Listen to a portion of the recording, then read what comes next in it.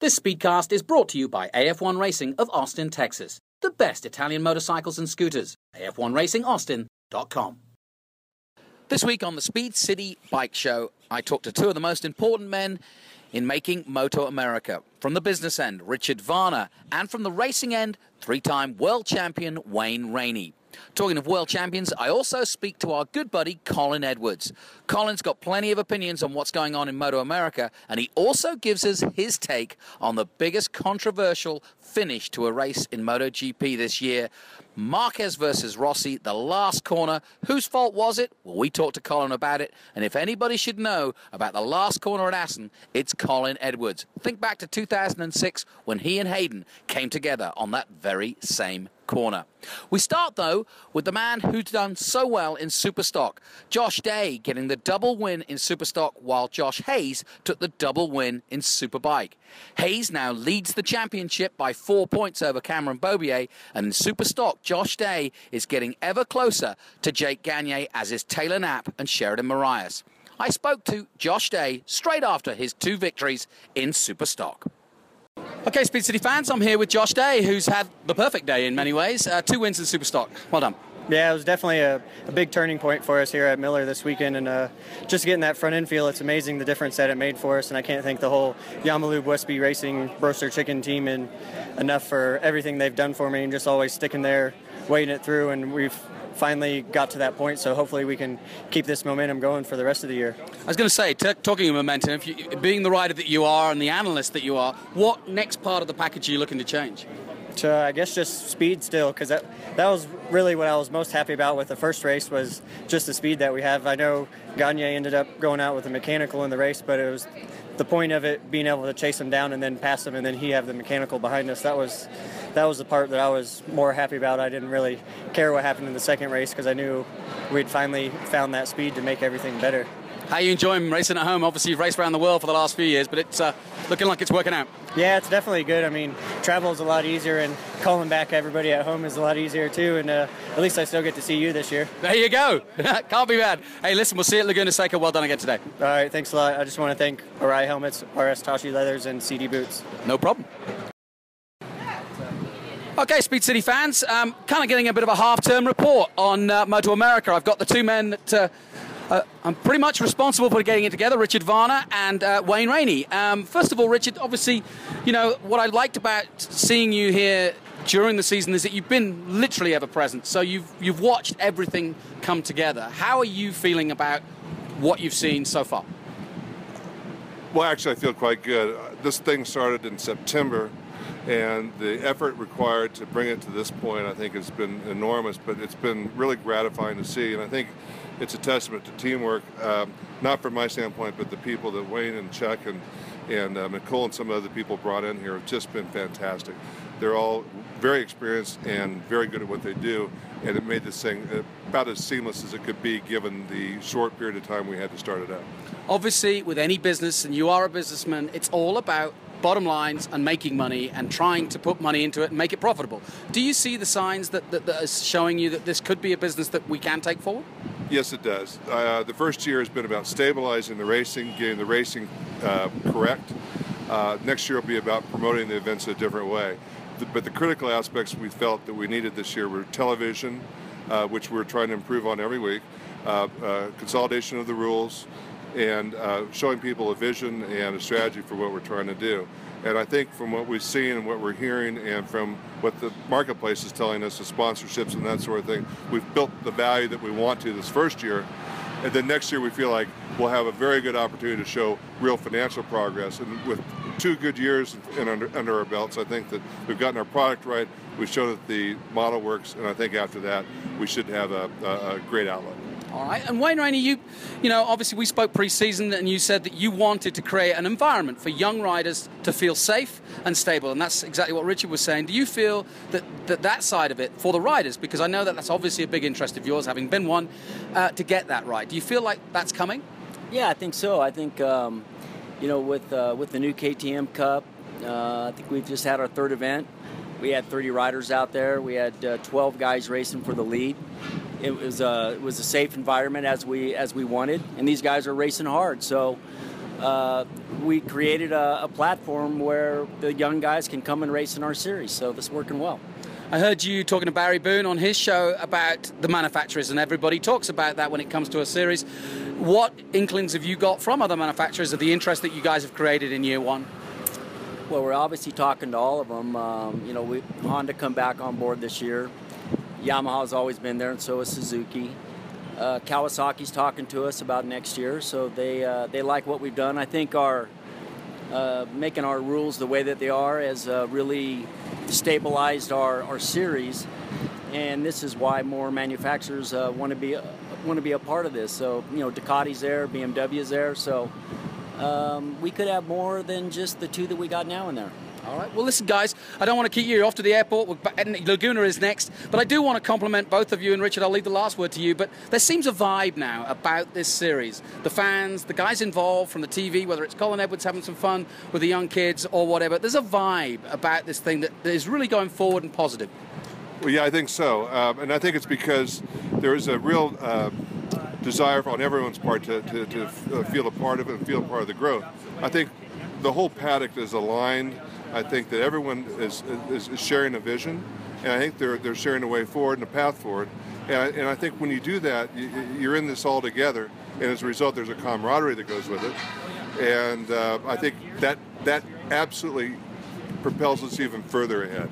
It's more than just money. It's more than just the rules. It's about everybody really kind of pulling together because we're all doing better, and there's a real sense of accomplishment throughout the paddock, I think.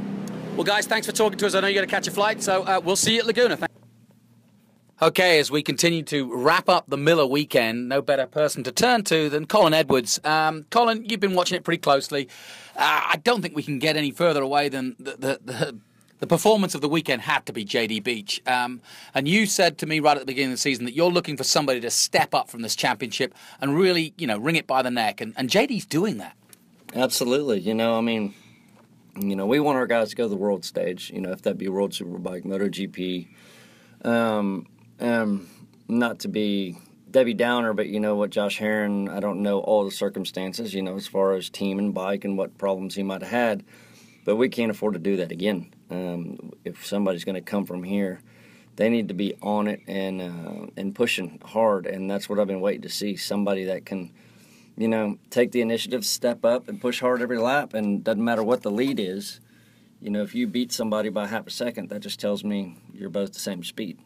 Yeah, it's interesting you use that Herrin example because you're right. That it was a disaster. He'll be the first to admit it. But I'm thinking about your path. You won the AMA. You were the hot shoe at the time. But you went World Superbikes and then on to MotoGP. And do you think that could be, in some ways, a better route for some of these youngsters just because the competition may not be as strong? Whereas if you go straight into Moto2, as Herrin did, it's a baptism of fire that you may or may not get out of alive. Yeah, I 100% agree.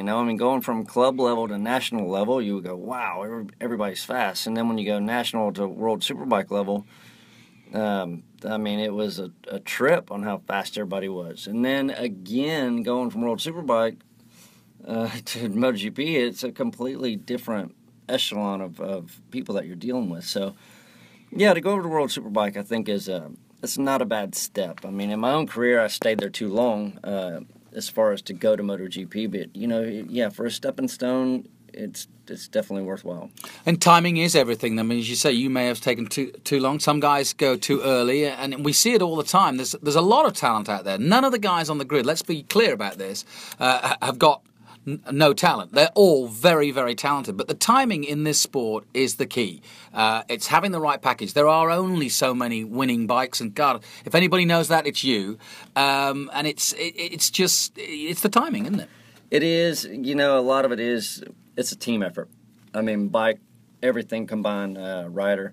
One of the biggest, most important things that we do not discuss often enough is when the rider's head is right. Mm-hmm. And that's the thing. When you get a rider that believes and starts to understand that he is a badass, that's when you want him. That's when you want to push him a little bit further and show him what the next level is. If you got somebody sitting around that believes he's a badass and running 2 seconds off the pace, that's completely different. But you got to find that guy that's willing to push it, as JD did, and he just, he pulled a second a lap on those guys in that second race, and he didn't care that he had a 5-second lead. He wanted a 10-second lead and just kept going, and that's what I've been waiting to see. I think that's also what I'm enjoying about what's happening in Superbike right now. Everybody talked about Cameron Beaubier at the beginning of the season, and quite rightly so. But what's happened is that Josh Hayes is keeping him honest, and Hayes is enjoying it. In other words, I heard his interview with you. He said, you know what? I'm not worried about the championship. I just want to keep winning. And hey, I can come back next year. And so he's almost saying to Beaubier, if you want to go on to the next level, you just got to beat me. Yeah, more or less. He's the wily fox. He's been around. He's done this for a number of years, and he, like you said, he's not going to give it to him in no way, shape, or form. And which is a good thing for all of us. It's absolutely a good thing. It's up to Cameron to take it, and if he takes it and he beats Josh by half a second, I'm still not impressed. That doesn't make me believe or understand that we have somebody that is head and shoulders clear, needs to go over to Europe and is ready. I'm looking for the guy that wants to destroy everybody. You think Marquez wants to beat Rossi by half a second? Hell no. He wants to crush him. So he has 2 weeks to think about how bad he just got his ass beat, and play with his brain. And that's what I want to see. Now, listen, I know you came live on the radio show, but this is our podcast, and I just want to get your take again. A lot has been said, and a lot of water's gone on the bridge since Sunday and the Assen race.